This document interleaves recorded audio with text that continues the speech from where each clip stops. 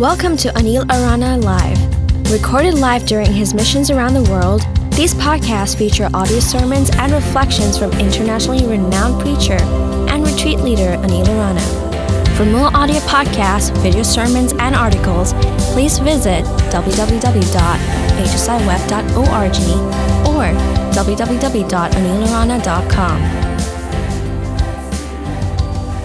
Last week I started a new series about the return of our King, the second coming of our Lord Jesus Christ, and how when He returns there is going to be a judgment followed by the establishment of a new heaven and a new earth. And in this new heaven and new earth, God would sit on His throne, except His throne would be in the midst of His people. He would wipe away every tear. There would be no more sorrow, no more suffering, no more mourning, no more death, no more pain. There would be only rivers of life to be enjoyed by those who were victorious.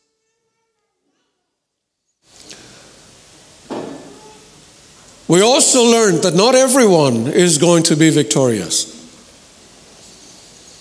That there are going to be the cowardly, there are going to be the murderers, there are going to be the sexually immoral, there are going to be those who are prideful, those who are deceitful, those who are filled with sin are going to be denied this new heaven and new earth. What they are going to receive is a second death. Nobody over here is going to be those in this list, not if I can help it. So what I'm going to talk about here tonight is going to be an expansion on this theme. But let me just take you back to something that we learned last week.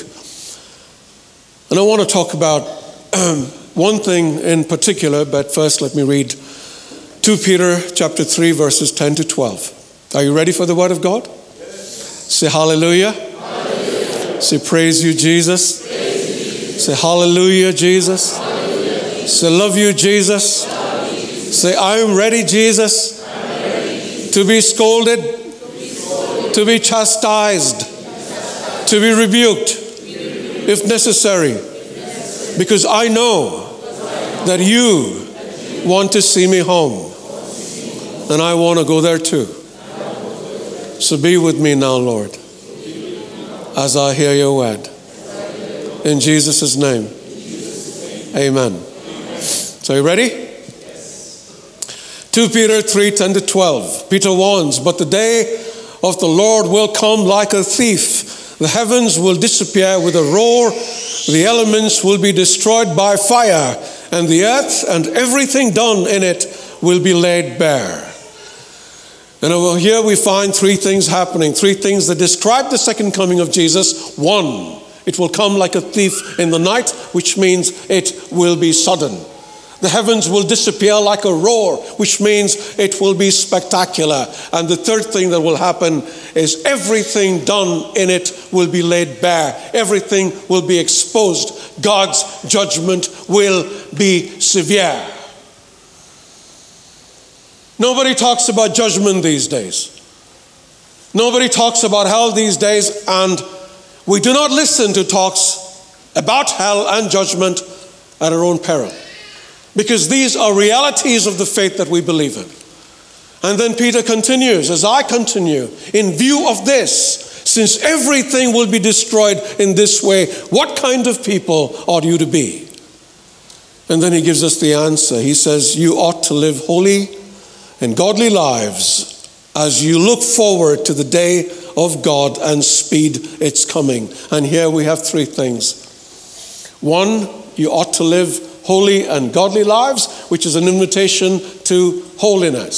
Say holiness. Holiness. As you look forward to the day of God, which means that we have hope in our hearts. Say hope. Hope. And the third thing we need is to speed its coming, which means we need to make haste.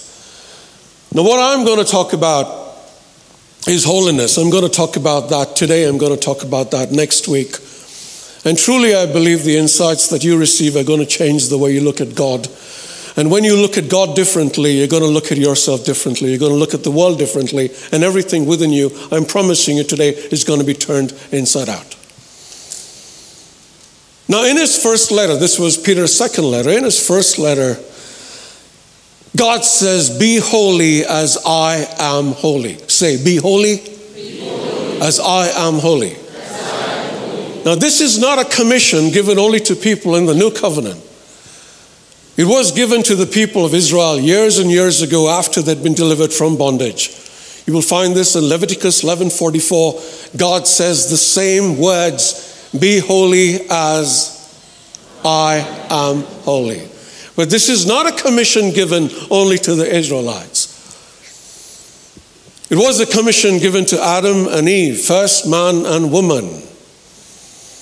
When God created them, he made them in his own image and likeness. And what is the image and likeness of God except holiness?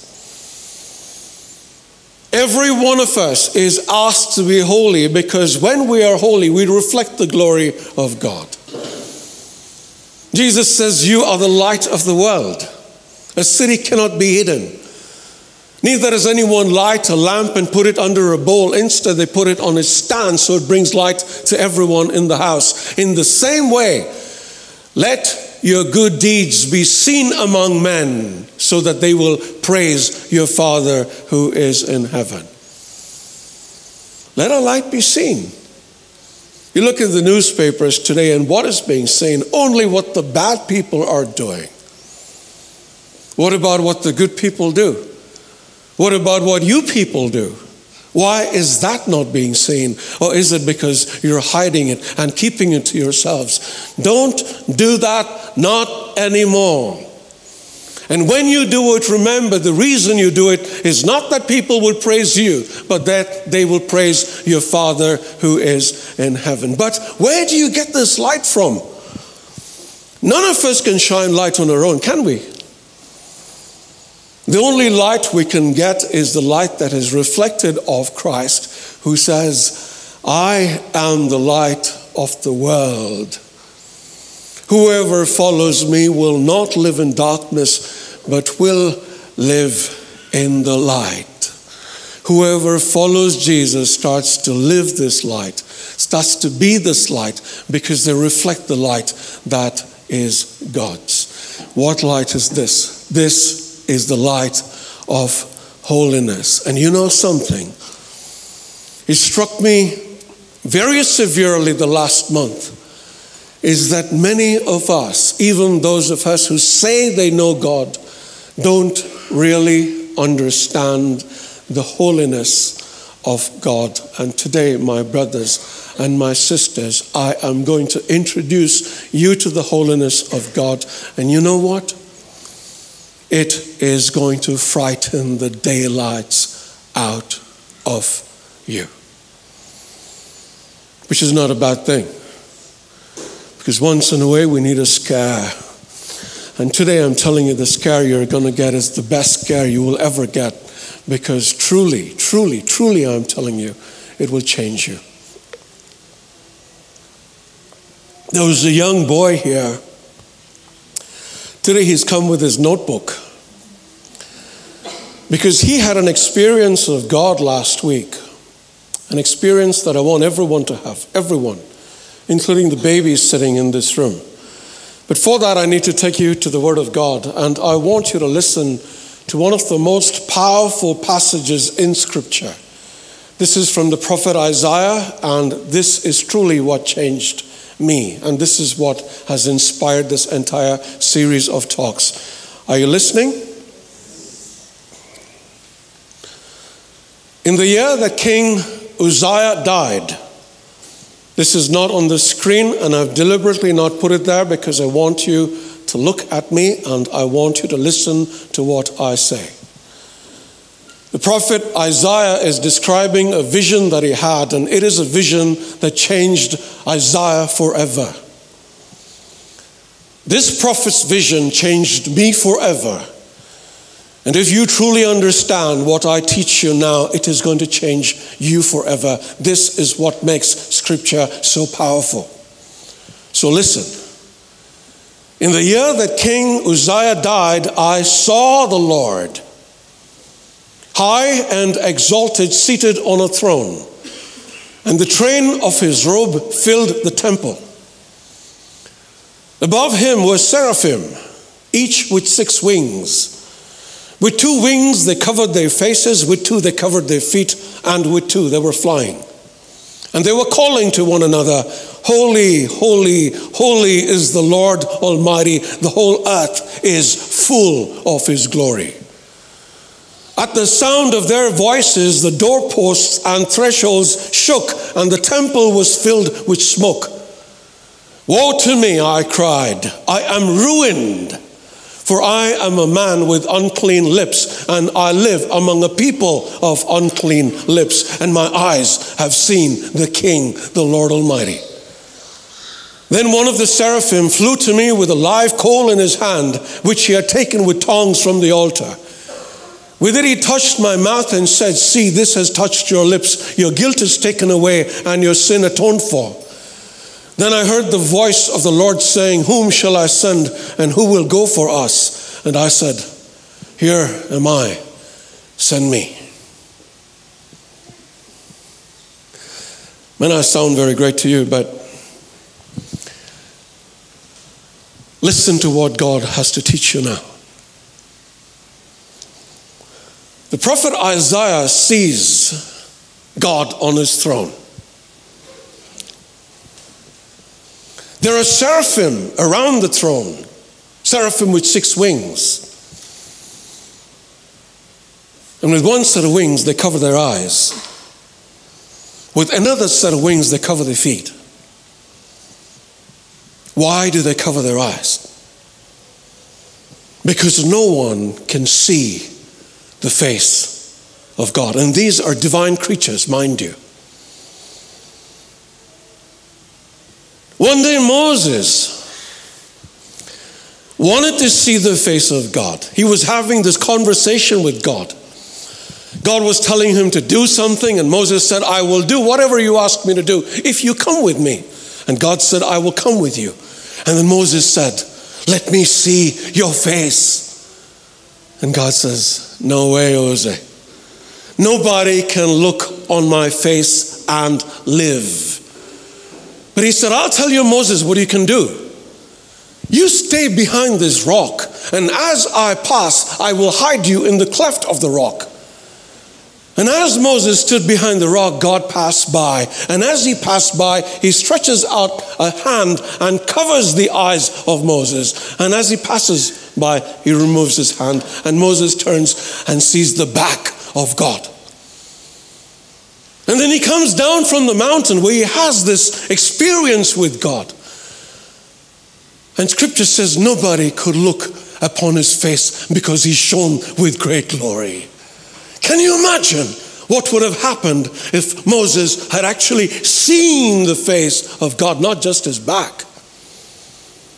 I want you to think about these things because we sing in our songs, I wish I could see your face, God. I wish I could look upon you, Jesus. I want you to understand who God is. And if you look upon his face, you are dead. But yet we're alive. I'm going to talk about all of this, but I really want us to understand this.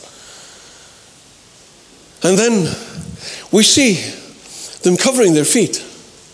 Another story about Moses, you'll find this in Exodus 3. The other one you'll find in Exodus 33. Moses is tending to his flock, and he sees something burning on the mountain. You know the story, right? Now I want you to think about this story because just this insight is going to change the way you look at God. So he approaches this bush that is burning, and when he comes closer, he sees even though the bush is burning, it's not really on fire. And then he hears the voice of God, Moses, Moses, take off your shoes because the ground you stand on is holy ground. And Moses approaches the burning bush where God is. And you know what Scripture says after that? Moses is afraid. Now, there is one thing I want you to think about now, okay? Imagine you're Moses for a moment. Just one moment now. Imagine you're Moses. There is a bush burning over here. You know that you are in the presence of a holy God. What are you going to feel? Awe, wonder, excitement, trepidation, fear. A whole range of emotions are going to sweep across you because you are standing in the presence of God on holy ground. Yes, no, maybe. Now, you know what Scripture says. When 2 or 3 are gathered in my name, there I am in their midst. Which means what? God is here. Which means what? It means this is holy ground. And yet do you act like as if this is holy ground? When is the last time any of you were afraid of God? And I ask you this seriously because we're told God is not somebody to be afraid of, that God is our friend. That God is somebody who's going to excuse anything that you do, no matter how many times you do it. When is the last time you were afraid of God? I'm going to come back to this in a minute. And then the angels sing, holy, holy, holy are you, Lord God Almighty. The whole earth is filled with your glory. We find the same thing in Revelations where the words are a little different. The angels sing, holy, holy, holy are you, Lord God Almighty, who was and is to come. Nowhere in the Bible is any term for God used 3 times in a row. We don't hear of God saying God is love, love, love. Do you? You don't hear of anything saying God is mercy, mercy, mercy. Do you? But here we find it said that God is holy, holy, holy. Who is God really? You've all done your catechism, so you know what they taught you in catechism. God is omnipotent. What does that mean? God is all-powerful. God is omniscient. What does that mean? God is all-knowing. God is omnipresent. What does that mean? That God is always present, everywhere present. But even though that is God, you know what really makes God God?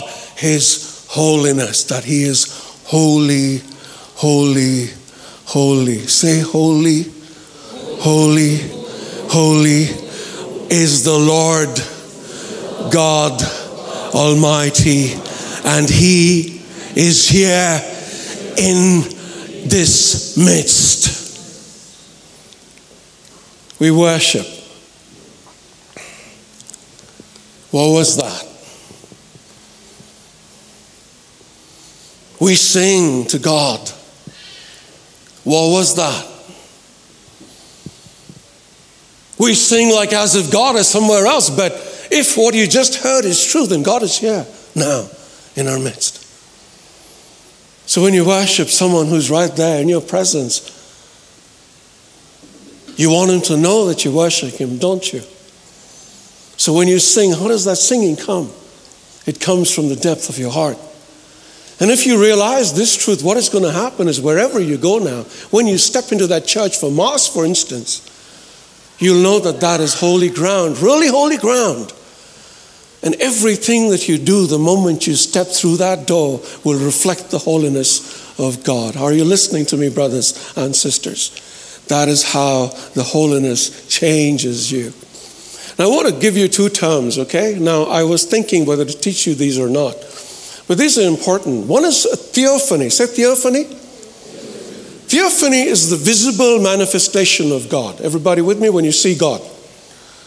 Now, there is something else called hierophany. Say hierophany. Hierophany is what happens to you after you've experienced God. And now I return to this young boy here. How old are you? 8. Now, I'm not going to ask him to testify anything, but somebody told me that during the worship last week, he started crying. I'm not even going to ask him if that is true because I don't want to embarrass him. And when he was driving home, he told his parents something to the fact that I freaked him out. Is that what you said? Yeah. What happened to him? This little boy, 8 years old, what happened to him? He had an encounter with God. And you cannot have an encounter with God at any time without it affecting your life, without experiencing a hierophany. Otherwise, all this worship, otherwise, all this coming to these meetings comes for nothing if you don't really understand that God is in your midst and that you are touched by Him and you are changed by Him. And not just here, over that too.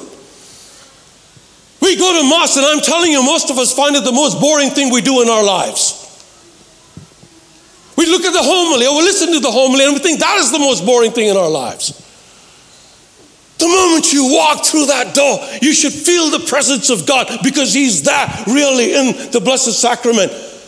And when the priest lifts it up, every time we should have this experience that this young boy had. And if we don't, I'll tell you why. It's because we don't know who God is.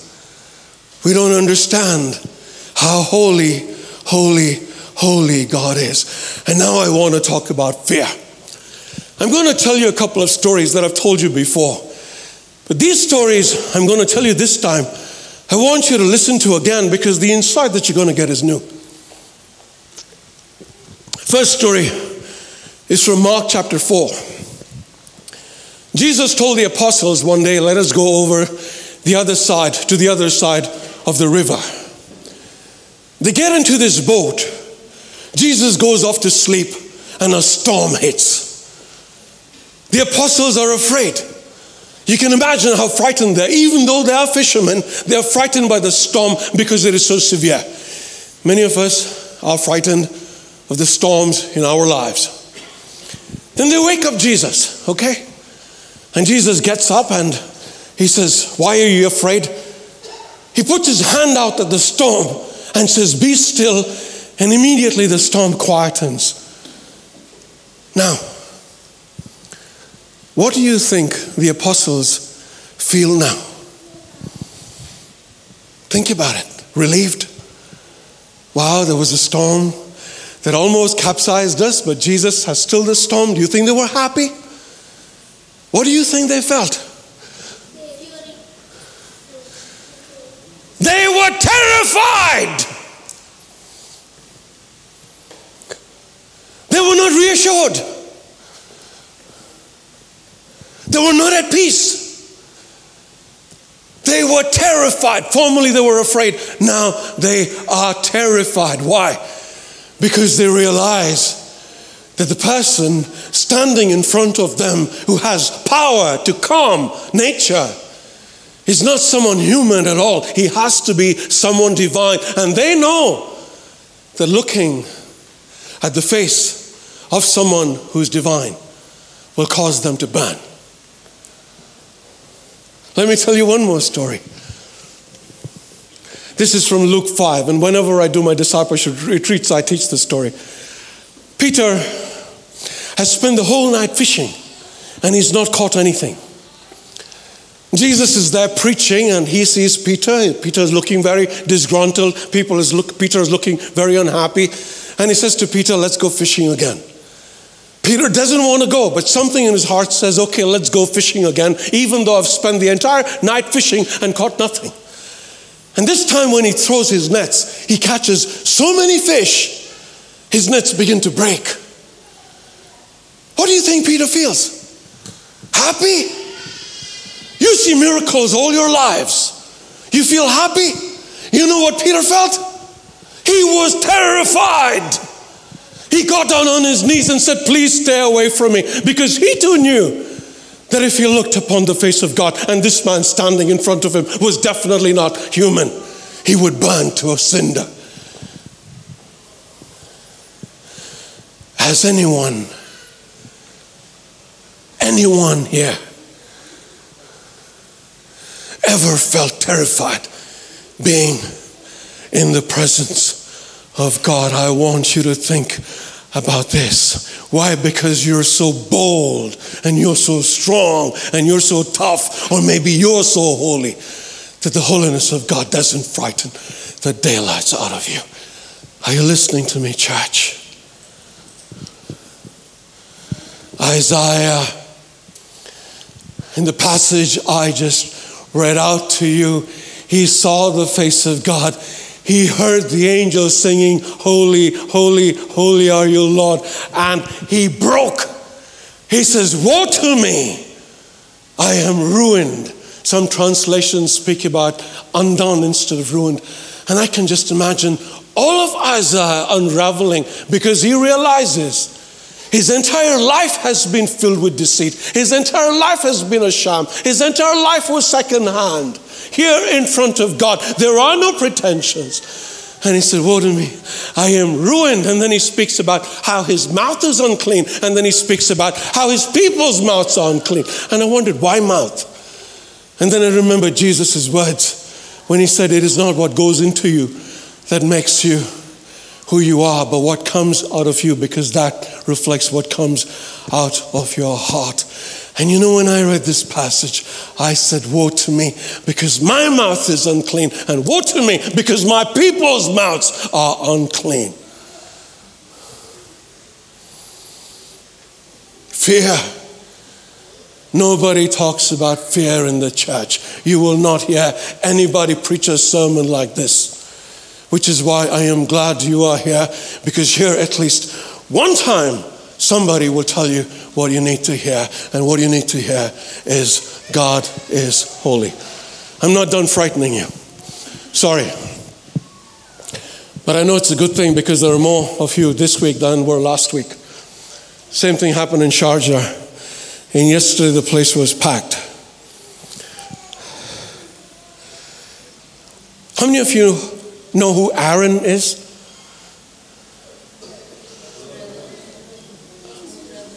The brother of Moses, okay? He was a high priest, and he had two sons who also used to serve as priests in the temple. Their names were Nadab and Abihu. Now I want you to listen to this story very carefully. Are you listening? Aaron's sons, Nadab and Abihu, took their censers, put fire in them, and added incense. And they offered unauthorized fire before the Lord, contrary to his command. So fire came out from the presence of the Lord and consumed them, and they died before the Lord. That's it. No appeals. No higher court. Not even time to plead for mercy. They were executed right there, right then, by God. I want you to think about this, please. So Aaron runs to Moses. What happened? These guys were serving God. They were offering sacrifice to him. They were burning incense to him. And Moses said, "This is what the Lord spoke of when he said, among those who approach me, among those who come in front of me, I will be proved holy. In the sight of all the people, I will be honored." And right now, even as I'm reading this, I'm thinking about how it applies to us. That when we approach God with our sinfulness, and when I talk of sinfulness, I'm talking of deliberate sinfulness. God understands weakness, okay? Deliberate sinfulness, what are we doing but disrespecting our God? Let me tell you another story, okay? Are you getting frightened? Don't worry about it, it's all good. Have you heard of a guy called Uzzah? Probably not, okay? Now, you'll find this story in 1 Chronicles 13. David had just become king, and he wanted the tabernacle returned to its rightful place. So listen to what happened. They moved the ark of God from Abinadab's house on a new cart with Uzzah and Ahio guiding it. David and all the Israelites were celebrating with all their might before God with songs and with harps, lyres, timbrels, cymbals, and trumpets. When they came to the threshing floor of Kidon, Uzzah reached out his hand to steady the ark because the oxen stumbled. The Lord's anger burned against Uzzah, and he struck him down because he had put his hand on the ark. So he died there before God.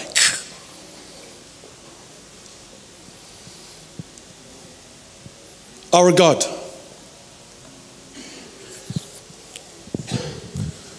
The God you believe in.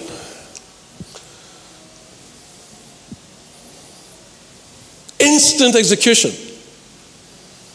And you might say, this is an Old Testament God. The New Testament God is very different. Let me tell you a story from the New Testament. You'll find this in Acts chapter 5. The early church is growing. It's just being established. Everyone comes together. Everyone sells what they have so that they can share it with the poor. There is a guy called Barnabas who sells his entire field and gives all the money to the apostles, and everyone starts to praise him, and everyone says what a wonderful guy he is. In fact, his name was Joseph. They changed it to Barnabas because he was the son of encouragement. Now there were two other people over there, Ananias and Sapphira. They were a husband and wife couple. Now, they heard about what happened to Barnabas. They said, let's also sell our fields and give the money to the apostles, and everyone will praise us like they're praising Barnabas. So they sold their fields, got the money. But when it came time for them to give the money to the apostles, you know what happened to them? They said, this is too much money to give the apostles. We'll give them a little bit of the money, but we'll keep most of it to ourselves. Everybody with me? So Ananias goes to Peter with whatever he's decided to take with him. And he says to Peter, here, this is what we got from the sale of our fields. And he thinks now Peter is going to tap him on the shoulder and say, wow, what a generous soul you are. Peter says, is this all you got from the sales of the fields? And Ananias should have heard the warning note in the words. But he is on his own trip and he says, yes, this is all I got. You know what happened to him? Instant execution. So people come and take his body out, and then his wife walks in from the other door. She doesn't know what has happened. So she goes to Peter, and she thinks Peter is going to pat her on the back and say, well done. But instead, Peter says to her, is this what you got from the sales of your fields? And she said, yes. And I don't even need to tell you what happened to her. Shocking, no? No one ever told you these stories before, have they? Why haven't they told you that?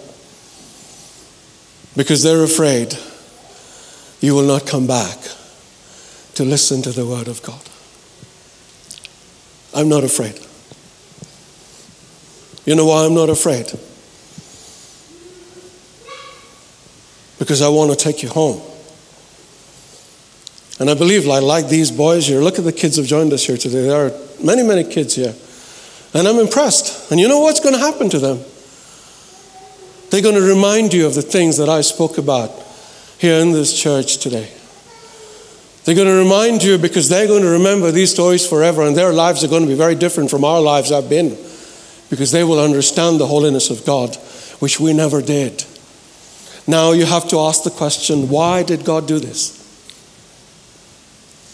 Why was God so ruthless? Why was he so unmerciful? Listen to me very carefully. God is the most merciful, compassionate being in this entire universe. I'm going to repeat that. God is the most merciful, forgiving, compassionate, loving being in the entire universe. Think of the times you have sinned today, just in the last few hours. You're still alive, aren't you? Why? Because God is merciful. He could have struck you dead right then and there. On those few occasions when we see God exercising judgment, it shocks us because we're simply not prepared for it. We don't understand it. Now, when you think of that and when you realize that, you realize, my goodness me, I've been taking every single thing I've been doing for granted. I sin shamelessly, mindlessly, day in and day out, because I think my God is this impotent character who's not going to do anything to me because his heart is simply too filled with forgiveness and mercy and love. Not true. Not true.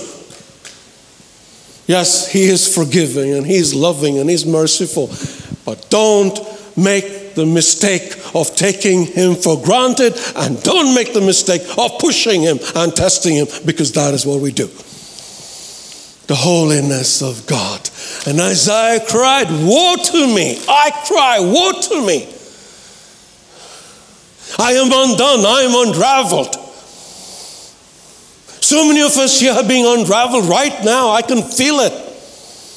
I saw it happening last week, but today I can see it in your eyes, that you're coming apart, that you're looking at your lives and you're saying, my God, thank you, Lord, for not nuking me.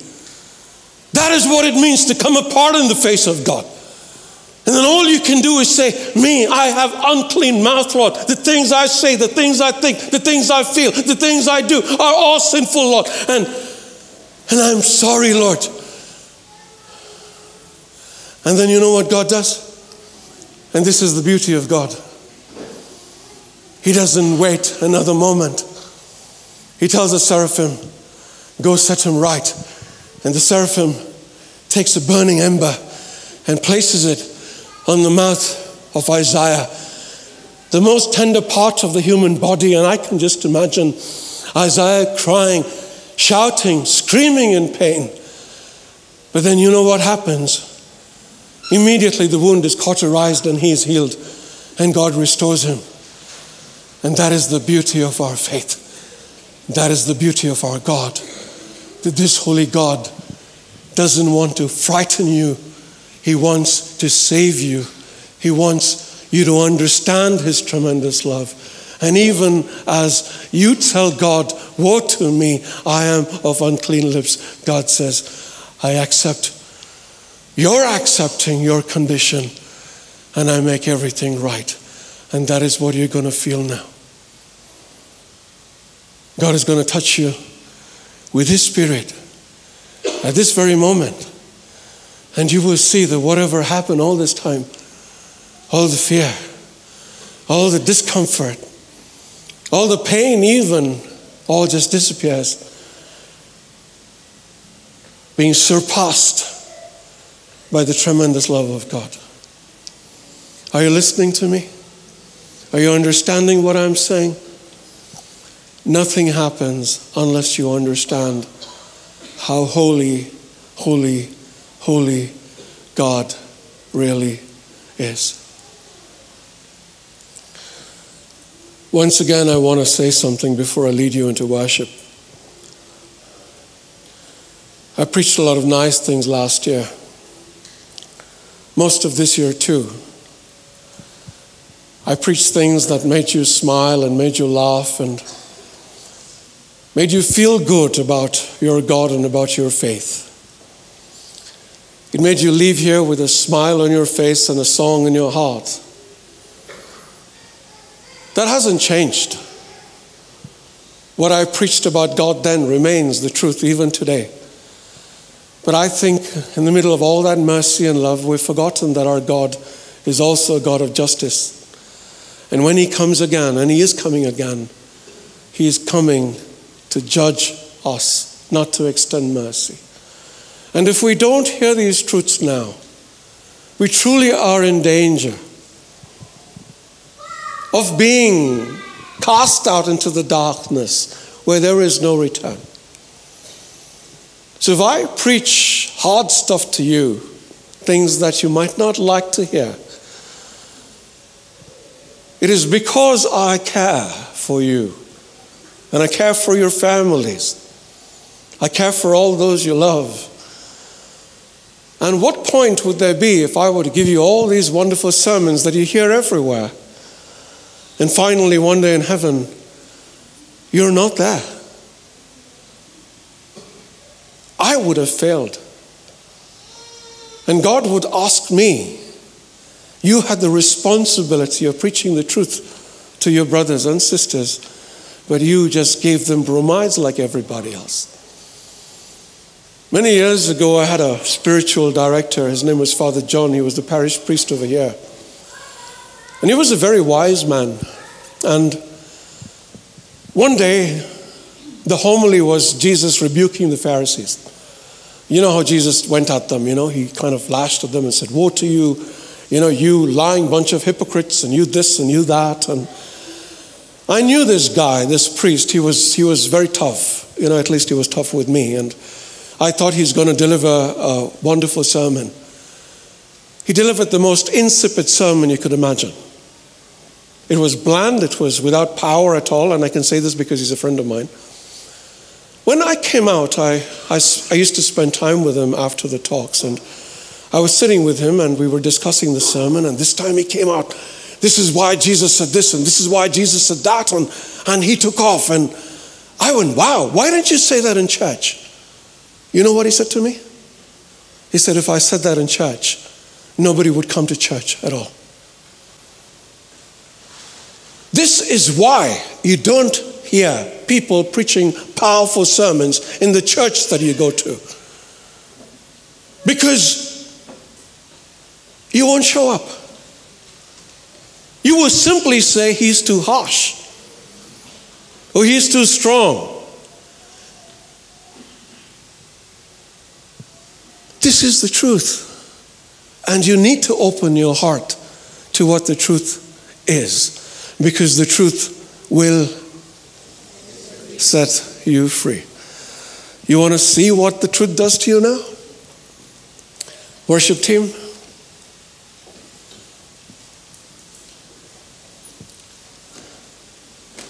I want you to take a minute in silence.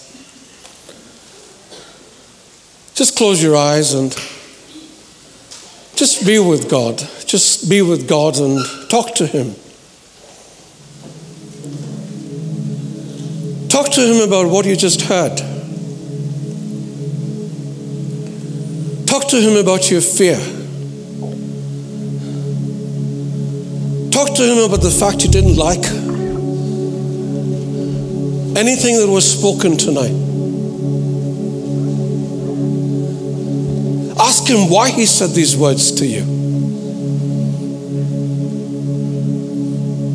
Ask Him if there's any untruth to them. And if there is any untruth, to reveal it to you now, today, before you leave. Ask Him why He did what He did with Uzzah. Uzzah acted in good faith. He wanted to stop the ark from hitting the ground. Ask Him why He would strike down somebody who just wanted to help.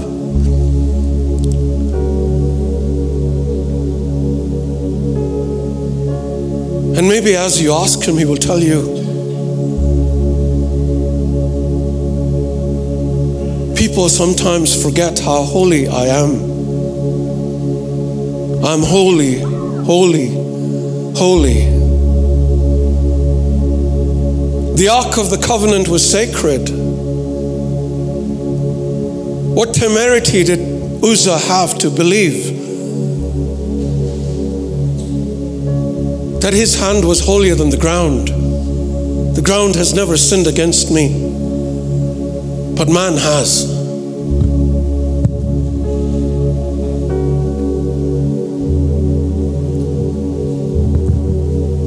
You need to understand my holiness. Because if you don't understand that, there will be no respect.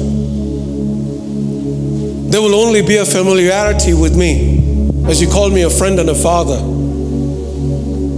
without realizing that I'm God Almighty.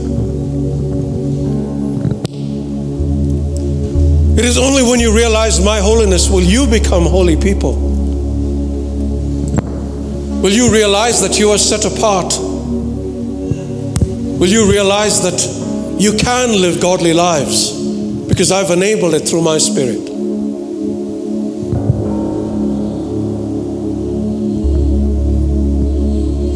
These words have made you come undone, but not to destroy you,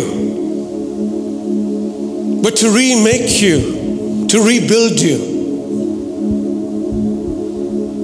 And as you worship me here today, understanding the very ground that you stand on is holy because of my presence, you will see what happens when you worship. You will not need to ask me for any favors because I know what you need. You will feel my glory in this place, and this glory will bless you. This glory will flood your soul.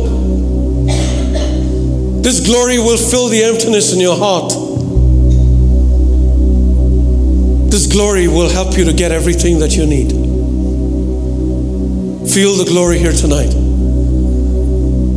as you truly come before me, understanding that I am holy, holy, holy God Almighty. Let's all stand up gently, keep your eyes closed. And let's prepare ourselves to hear the sound of heaven that is right here in our midst. Hear the sound. Like the sound of many waters.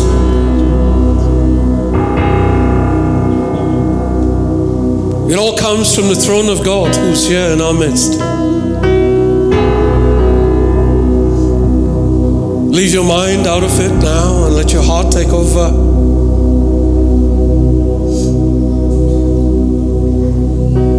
Just know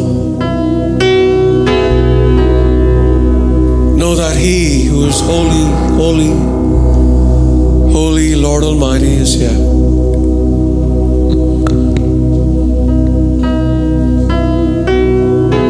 It doesn't matter if you don't sing. I want you to just close your eyes and see God in front of you. And don't worry, He's not going to strike you dead. He's going to bless you because He wants to do that more than anything else tonight. He wants to remake you. He wants to flood your soul. Let's sing.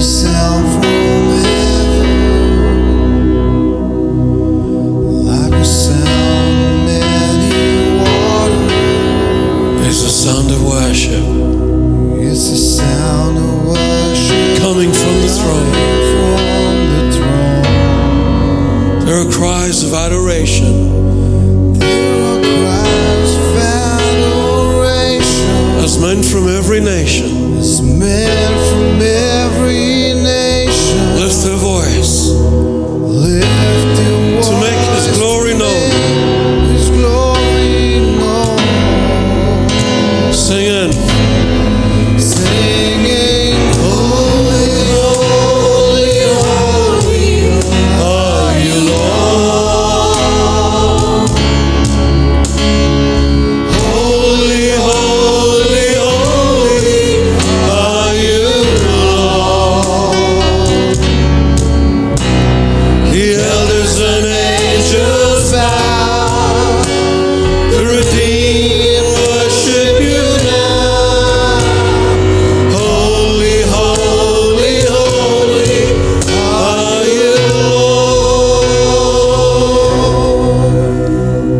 breathe this in. Breathe this in because this is real. When Moses stood in the presence of God and looked upon him, there's one thing that he saw and another thing that he felt. Feel God here.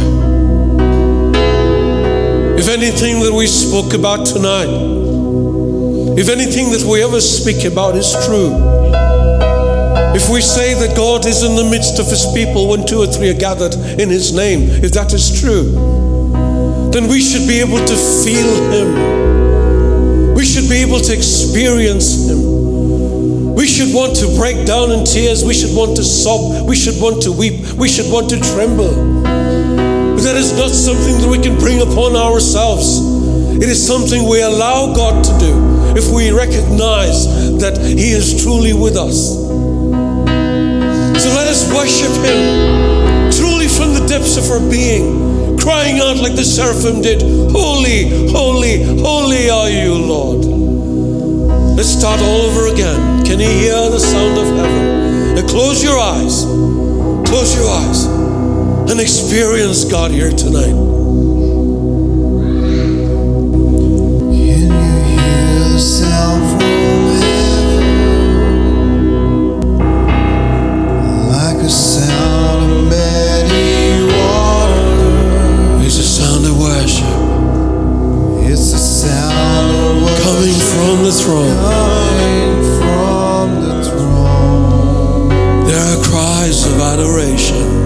There are cries of adoration. As men from every nation Men from every nation lift their voice lift their voice to make His glory known, His glory known. singing, "Holy, holy, holy are you, Lord. Holy, Holy, holy are you, Lord.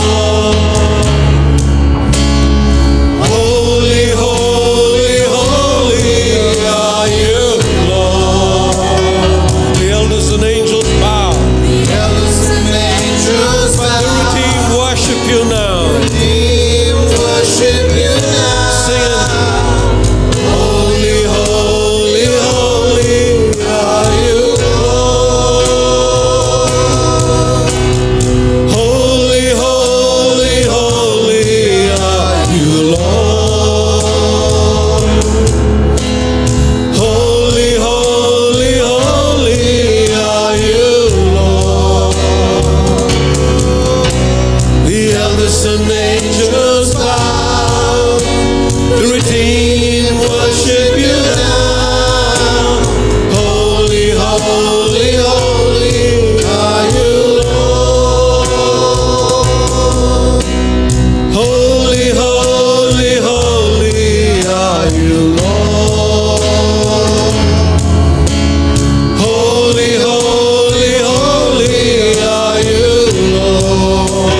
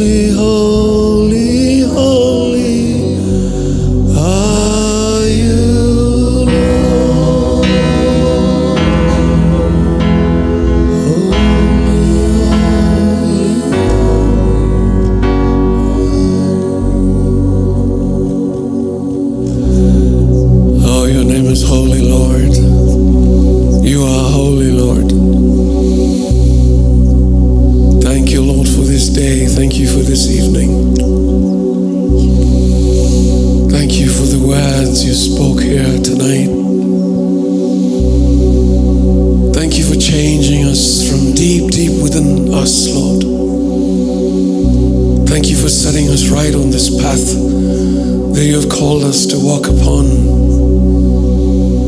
Thank you for your mercy and your goodness that is going to follow us for the rest of our lives.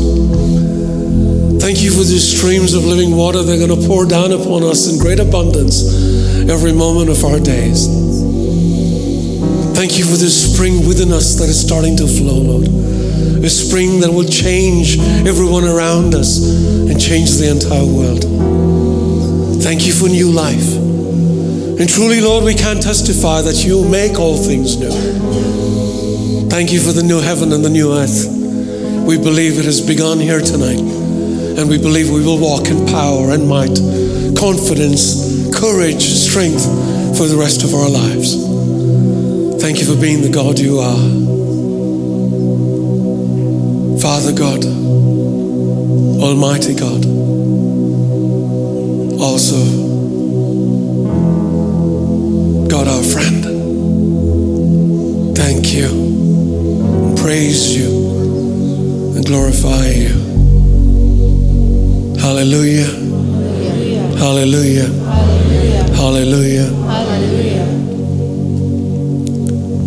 Praise the Lord. Praise the Lord.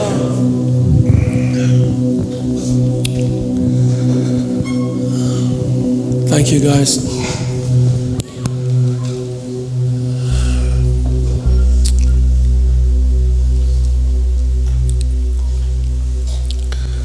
Next week is going to be really good. It's the culmination of this talk.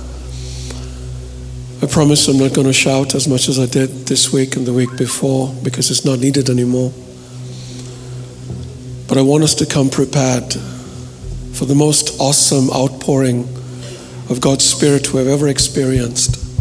An outpouring that will really do something. You know, we run out of time and we need to close, but I just want to share a little bit of testimony with you. I've been in ministry for 14 years now, and it's been a wonderful journey.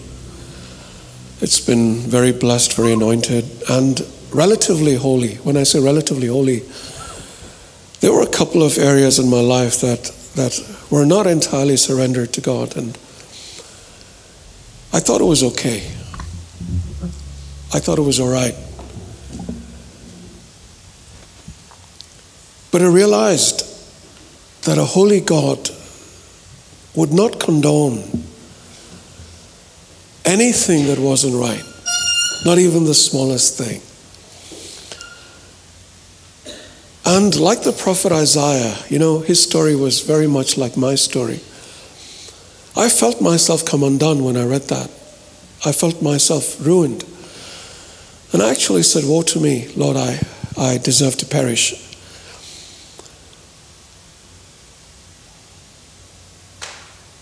And instantly, he restored me. Instantly.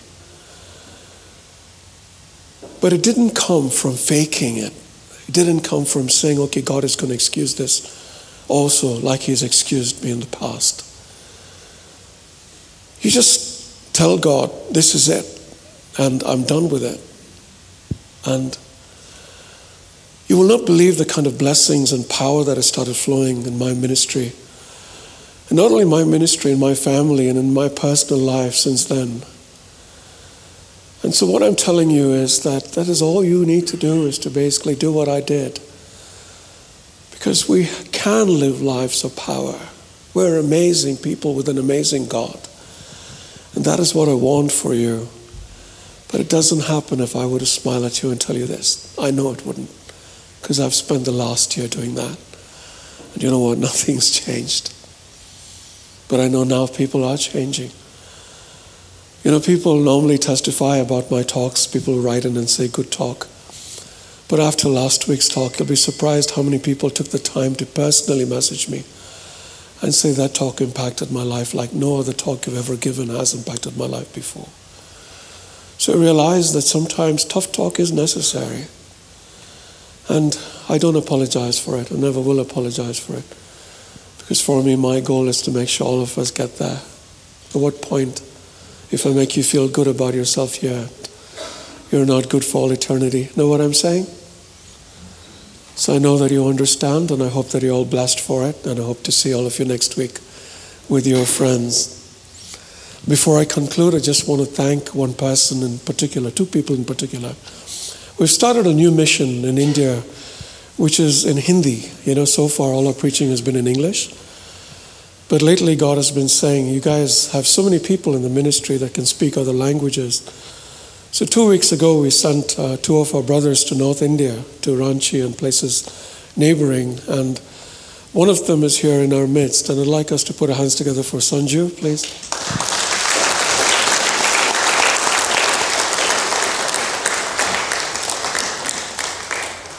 Very quickly, I want to introduce this brother.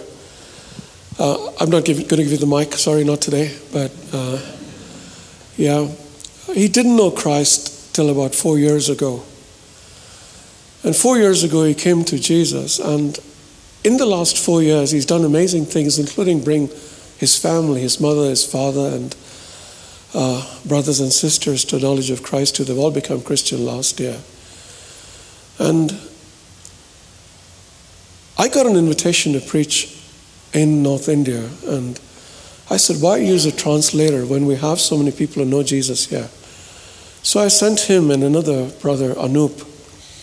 Anup's a single father. He has 2 children, 2 young children. And he said yes without hesitation. And my brother Sanju has a wife and a young baby, and he also said yes without hesitation. And they touched thousands of youngsters' lives. And I really want to thank you for that.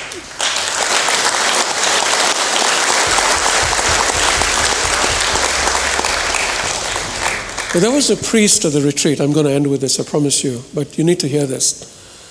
There was a priest at the retreat, and he gave this young man and his friend a hard time in the beginning, because they're young people, 4 years in the Lord. What are they going to teach anybody? Actually, this is not a young priest. He's about to become a priest. And day before yesterday was his ordination. And after the ordination, it was time for him to make a speech. And he told the other priests who've been there that they've been priests for so long. And how many people had they brought to Jesus? But he said, here is a young man, only 4 years, and God had already brought so many to him.